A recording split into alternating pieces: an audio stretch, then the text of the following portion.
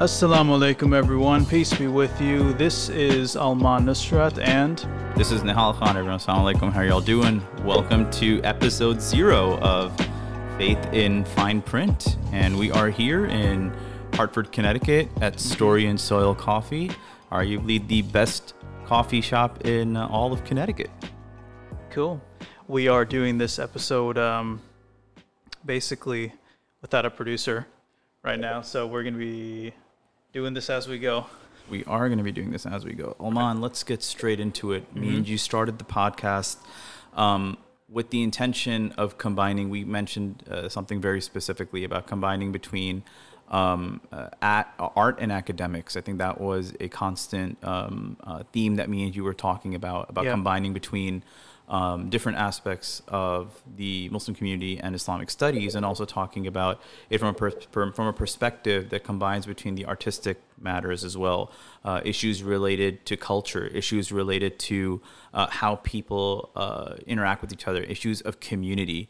But I think the thing which we want to mainly talk about is both of us, like what are we about? What is our background for people that we want them to tune into our podcast? What should we be providing them? And I think today we want to talk about it from the perspective of our knowledge and our experiences. Right. So let me talk to you.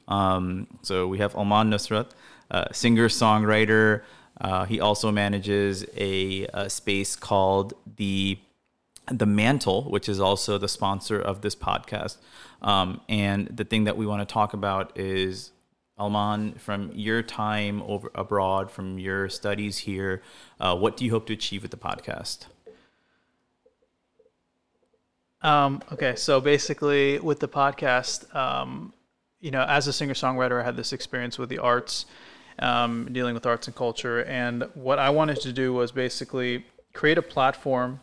Well, with the Mantle, it was to create a space that basically brought people together to kind of increase awareness about, the fact that culture is an important thing. The arts and culture are important things.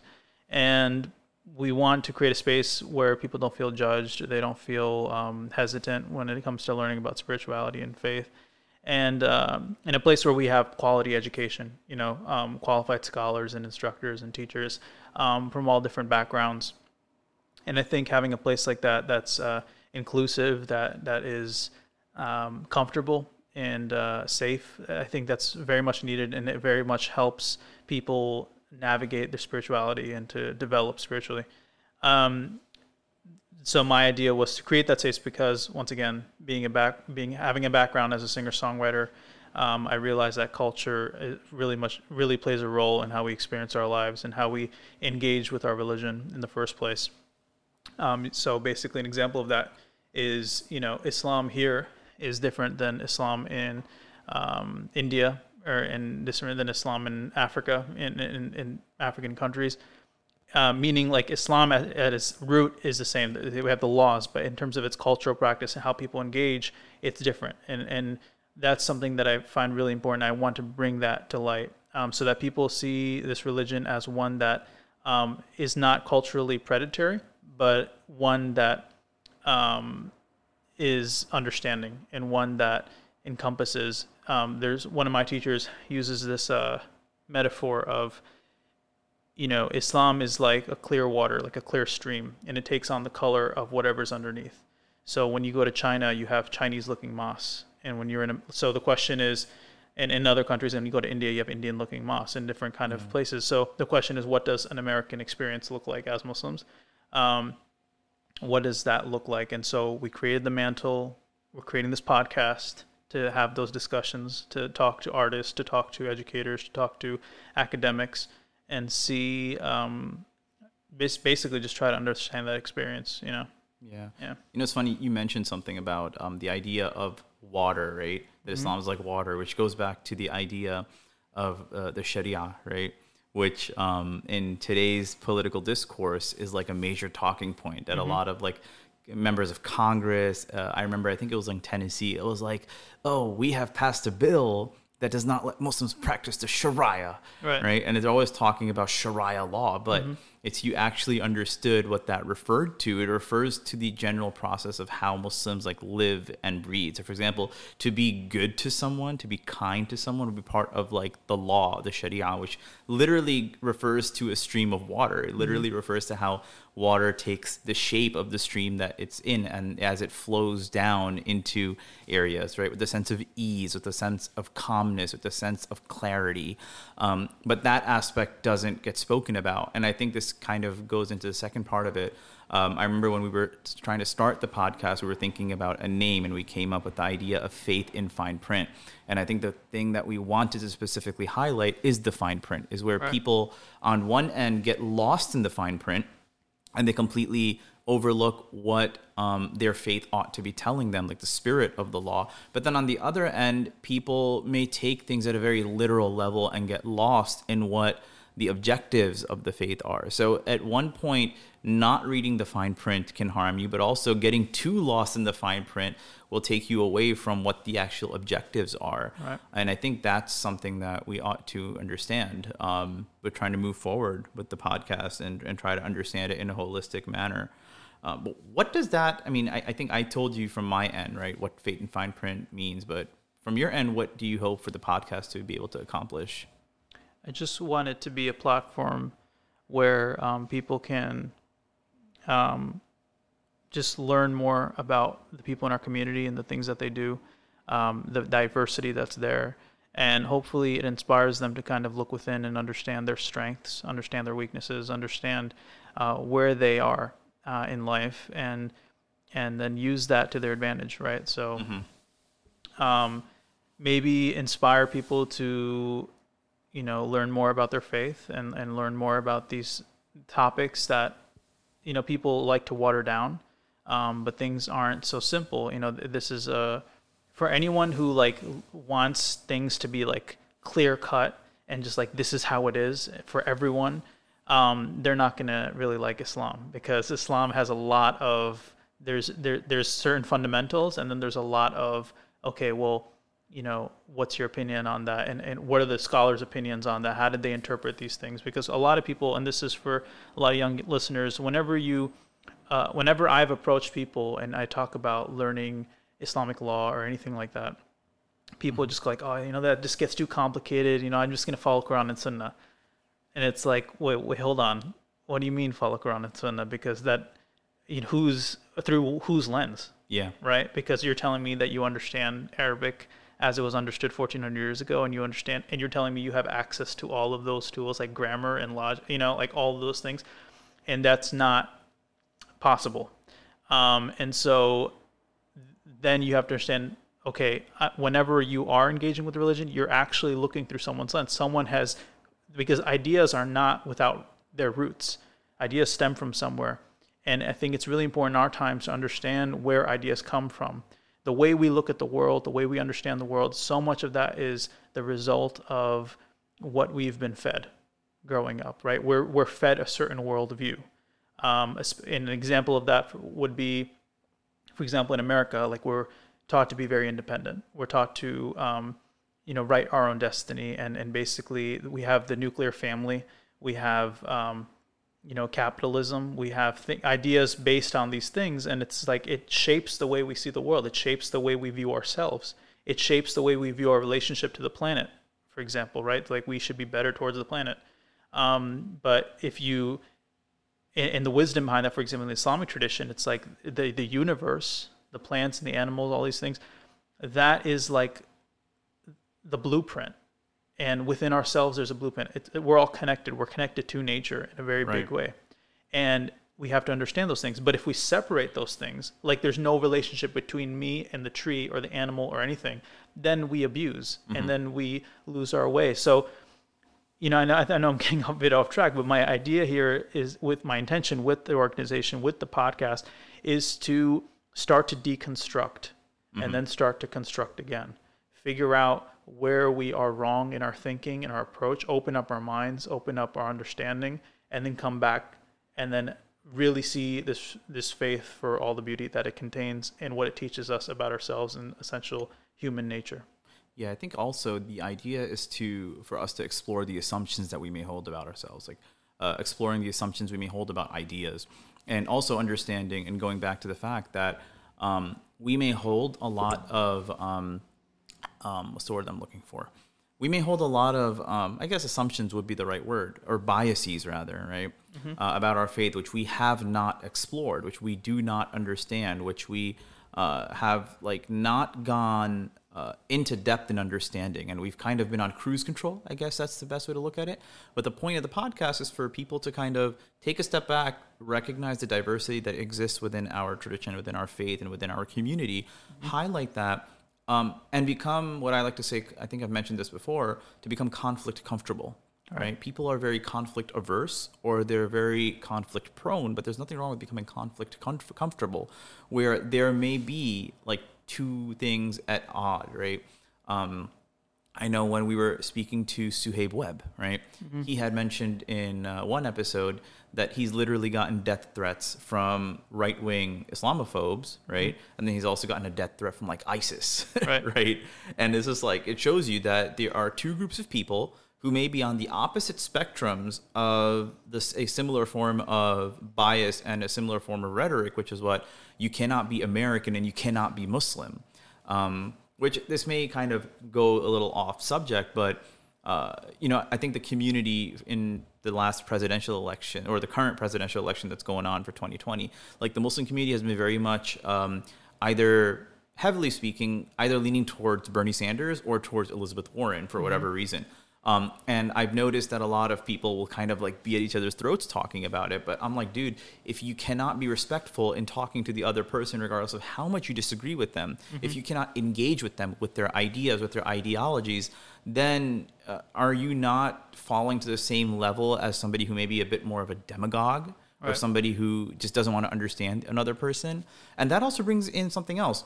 The community in 2020 America, the Muslim community specifically, has grown in a way which it's not just existing on a faith spectrum. It also exists on a social spectrum, on an economic spectrum, on an ethnic spectrum, on a cultural spectrum. And that's not an issue of it being right or wrong. That's an issue of a reality that we have to face and try to talk to and address.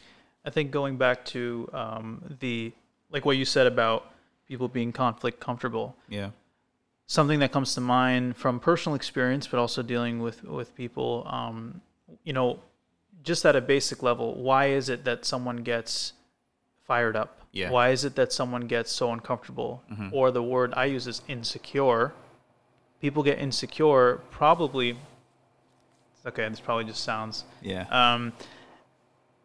They get insecure because they're not confident about what they're talking about. They're not confident about the subject matter. I mean, if you were, then you would be, okay, let's say some people are hot-tempered, whatever, but even so, if you're having intellectual discourse, leaving emotions out of it and talking about just facts or, understanding something, then you wouldn't be all riled up. You would rather kind of be like, okay, I understand that point. Let me pick that apart, knowing, having the knowledge I have.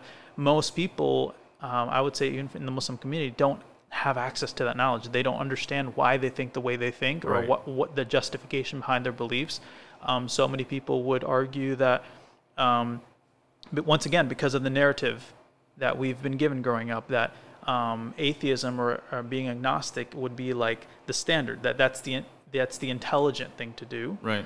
And believing in something, believing in God, would be like kind of like, where's your proof? There's zero proof for that. There's zero intellectual discourse regarding the existence, like credible discourse or anything. And that's just not true. We have a history of, especially in the Islamic tradition, we have 1,400 years, we have centuries of thinkers and philosophers and scientists talking about the proofs of God, and breaking apart arguments, right? Arguments that like Sam Harris would like present, right? Have been deconstructed a long time ago. Islam is the motherlode of bad ideas. Right. So like these kinds of things. And as Muslims, we sometimes are complacent. We don't really understand what we're being programmed to think or believe, even about ourselves. An example of this would be like the show Messiah on Netflix, right? Yeah. In the show, I saw it, and my understanding of it was like, okay, interesting. I'm just watching it. I'm consuming it. And then I realized afterwards that the narrative in that show is that one verse from the Quran can be used to brainwash someone, and that just for some reason makes sense in a narrative.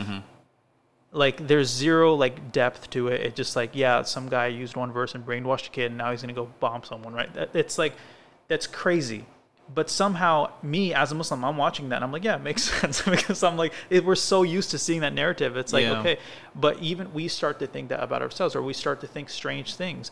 And so once again, one of the goals of the podcast is to like understand ourselves, understand where we come from, understand the work that we're doing and how it's relevant to the world we live in.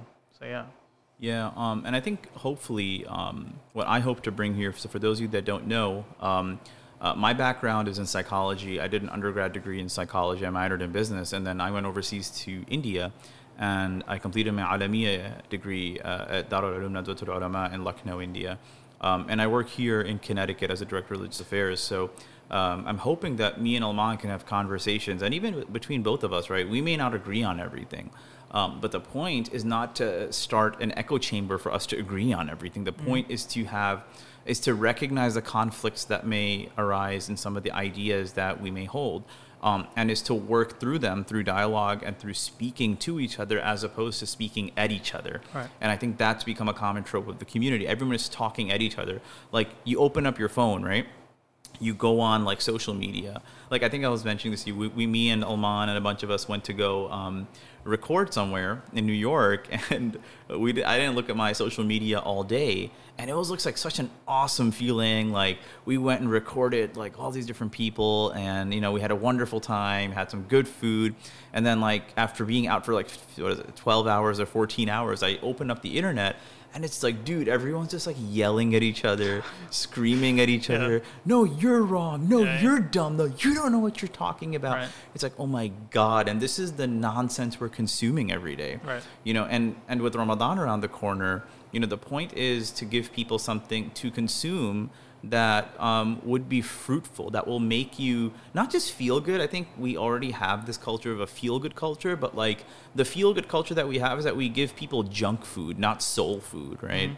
And we need to get into that culture of whatever content we're giving people to consume, it should be uplifting themselves and their souls and their minds, know. And I hope that we can kind of get into that, hopefully. For sure. I think a lot of it is going to come down to, what am I going to say here? What am I trying to say? I'm trying to think. It's been a long day. But anyways, going back to the podcast, what we're aiming to do here, like you're saying, is open that box of ideas so that we can communicate, be comfortable with differences of opinion, which I think we really, really need. And really, and also in terms of consumption, we have to be aware of what we're consuming. Yeah. Going back to my point earlier about, the Netflix show, you just have to be aware that, like, whatever we consume, whatever we're taking in, there's something being fed to us. Yeah. And like you said, it's better for that to, in a beneficial way, feed our souls as opposed to a detrimental way. Yeah. With the junk that's out there. And, being a singer-songwriter, being an artist, like, I have to be careful with, how I understand art, and because it is relevant. Art and culture is totally relevant, and it's necessary. It's how ideas are communicated. It's how hearts connect to certain truths. And so my hope is that I can bring in that side of things, and try to, and not just make it a completely intellectual thing, but something that also has emotion, something that's real, that's rooted in reality, because we can just talk about purely just the ideas or the concepts or something, but connecting it to us on a human level is also important. Actually, I was going to ask you, I know for a lot of people may not know this, but as a singer-songwriter, people probably just think you're like sitting in your mom's basement, like with a guitar or something like that. But like, you actually went out and you traveled the world, literally doing what you've been doing. You spent time in England, you spent time in Dubai, you spent time, I don't know where else. But like, I know you spent time with Cat Stevens with Youth of Islam. Can you tell us about that a little bit? And then we can take a little bit of a break after. Yep. So yeah, I had the honor of spending some time with Yusuf Islam, but also his some members of his management team, and it taught me a lot about the biggest thing was about what it means to be in service, what it means to be authentic, and how what it just those two things would be like the biggest things, right? What it means to be authentic, meaning as an artist who also has a faith and practices and stuff, how am I presenting that to the world? Am I putting on a mask? Am I being fake? What's going on when I partake in my craft and when I'm in the public eye? And then the other thing is service. There's my history with my father, and when he passed away, that taught me a lot about taking care of someone. But spending the time with Yusuf Islam and his team, I saw that they really cared about the work that they're doing. They cared about what ideas they were putting out there, and it was a real demonstration of what it looks like when someone is practicing their faith, but also like an artist and someone who's creating content and all of that. So it was just a really cool experience to be a part of that. And then those interactions and creating my own album and a couple albums and doing tours and shows wherever around the world, that once again opened me up to that, to be culturally aware, opened me up to the experiences of Muslims around the world, and what they go through. And it also actually taught me that although people may be kind of separated by language barriers or culture, human beings are similar, are the same at the fundamental levels. We all want to be loved. We all have certain wishes and wants. We all want a sense of security, and traveling around, and that's something that helped me write my songs as well, right? Because when I write a song, I can't be so specific that no one can relate to it, but something that's relatable, and you tap into that through spirituality, through understanding what people experience and the commonalities that exist between all of us. So yeah, the experiences with him, his team, the last 10 years, I would say, of just all of this stuff has really kind of helped me understand my place, my role as an artist. Yeah. Nice. So to our listeners, the one thing that we're expecting is that taking somebody who has been involved in the arts and working with someone who's involved in the community like myself, we hope to produce content and discussions which are fruitful. We hope to be able to engage and connect with the community by talking about things that matter. Inshallah, for those of you that are listening, this is the first episode.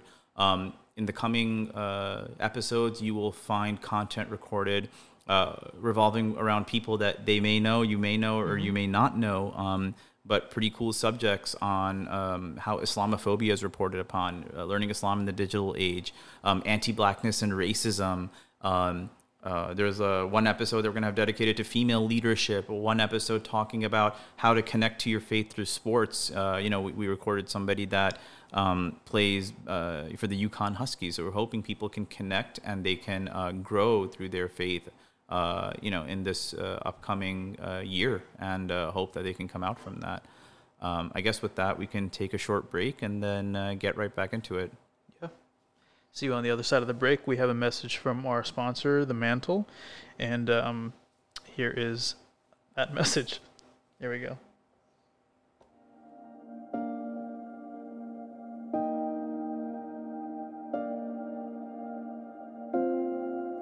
Hey listeners, wondering what The Mantle is? The Mantle is an organization based in Fairfield County, Connecticut. We are dedicated to creating sacred spaces that facilitate the understanding of Islamic spirituality. The Mantle aims to revive the prophetic tradition of understanding, compassion, and spiritual cultivation. We encourage authenticity in exchange for authenticity. Come as you are to learn Islam as it is. Find out more about The Mantle by following us online on Facebook, Instagram, and YouTube at Mantle of Love. We hope you enjoy the rest of this episode of Faith in Fine Print.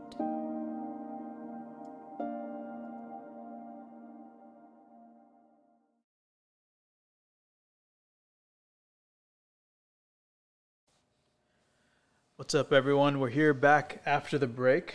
This is Alman Nusrat and Hal Khan. We're going to get back into kind of episode 0. This is what this is. This is us kind of discussing what this podcast is about, what we're aiming to do with it.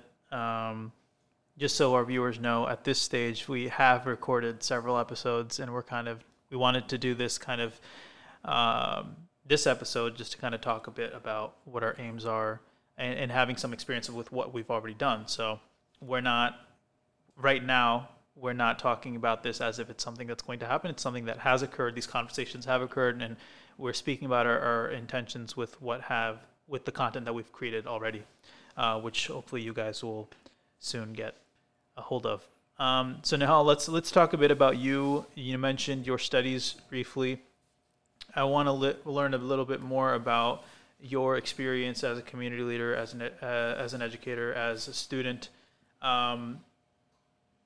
Points of growth for you, and your role here in this community now, where you're in Connecticut and you've been in different communities throughout your life. And so, what has it been like in Connecticut, and what can you say in regards to the American Muslim experience? Yeah.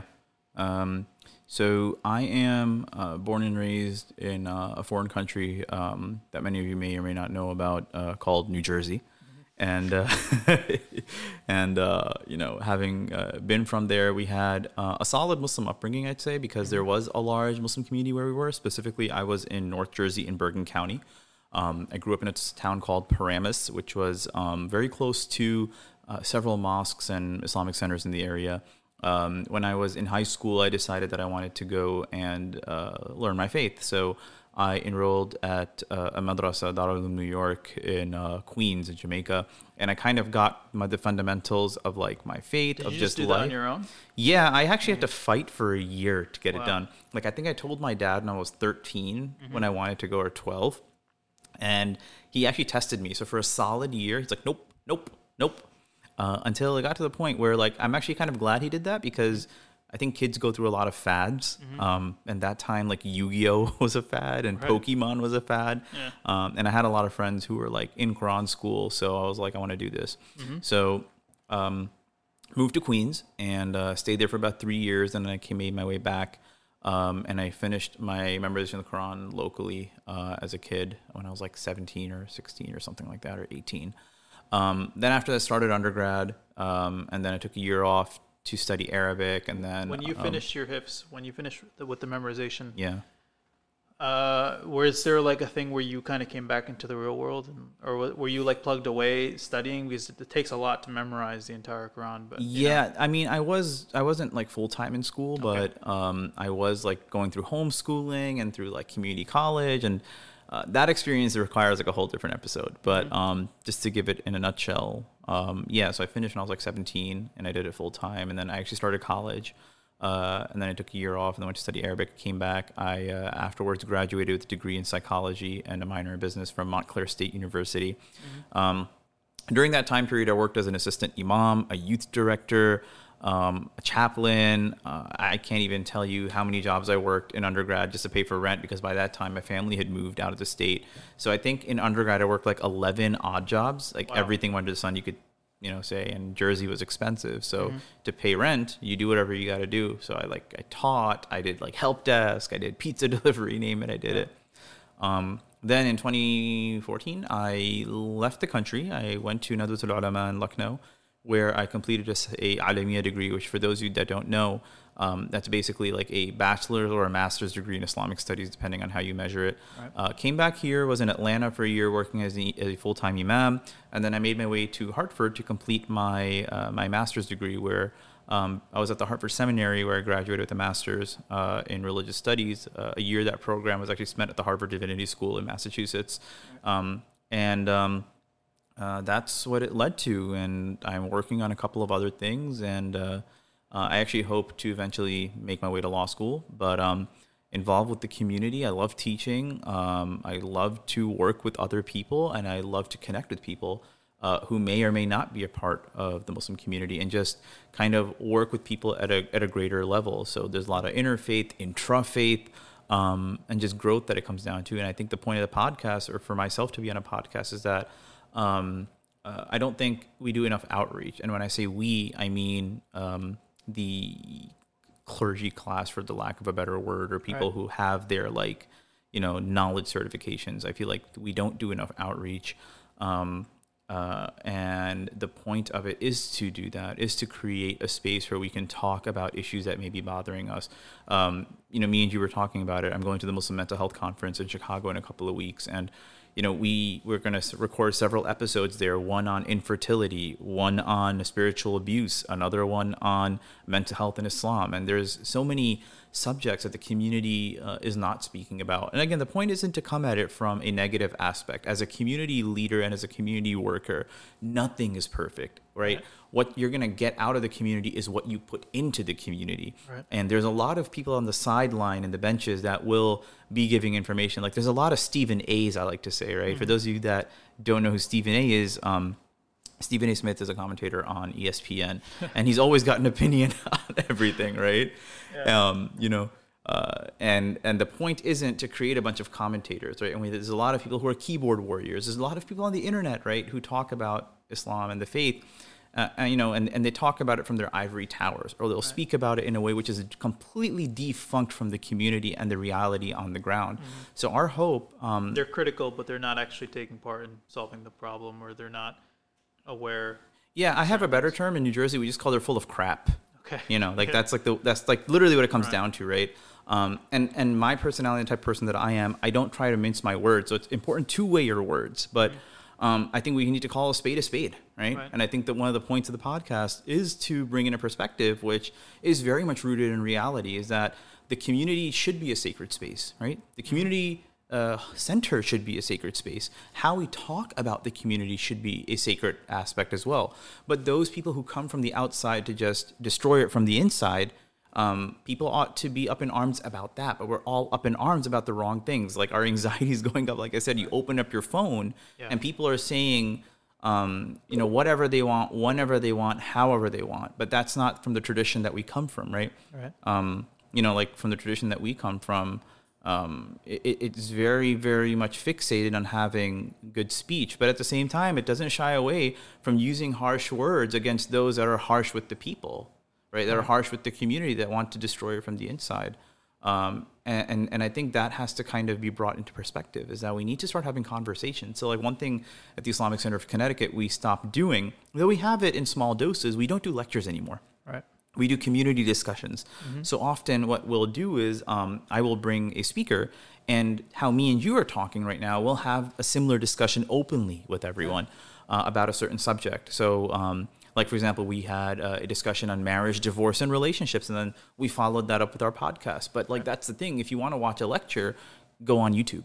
Mm-hmm. Right. But if you want to engage with the community, we need to engage with our thoughts, our feelings, and the ideas that are sitting well with us or aren't sitting well with us. So I think all of that has to be brought into perspective in regards to growing the community. So I'm hoping that with this podcast between me and you, that we're able to kind of shed some light on those issues. Can you touch upon the necessity and the benefits of having third spaces? Because as you know, the listeners may know already, if you heard the sponsor, The Mantle, which is, this is a Mantle podcast, and so it's brought to you by the same organization, which is based upon inclusivity, understanding, and so for those of you who don't know what a third space is, maybe Nihal, if you can actually summarize what that is and why it's important for us to have one. Yeah, and I'll say this: I think there's a disclaimer to make. A lot of people are very what's the word that I'm looking for? They get turned off by the idea of the third space, right?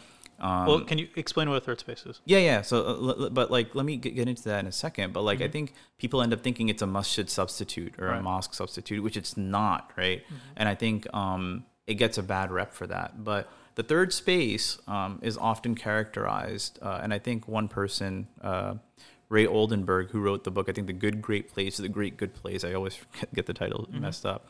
But he talks about it in the perspective of coffee shops in society, which we just happen to be in one. Right. It talks about the idea of barber shops in society, right?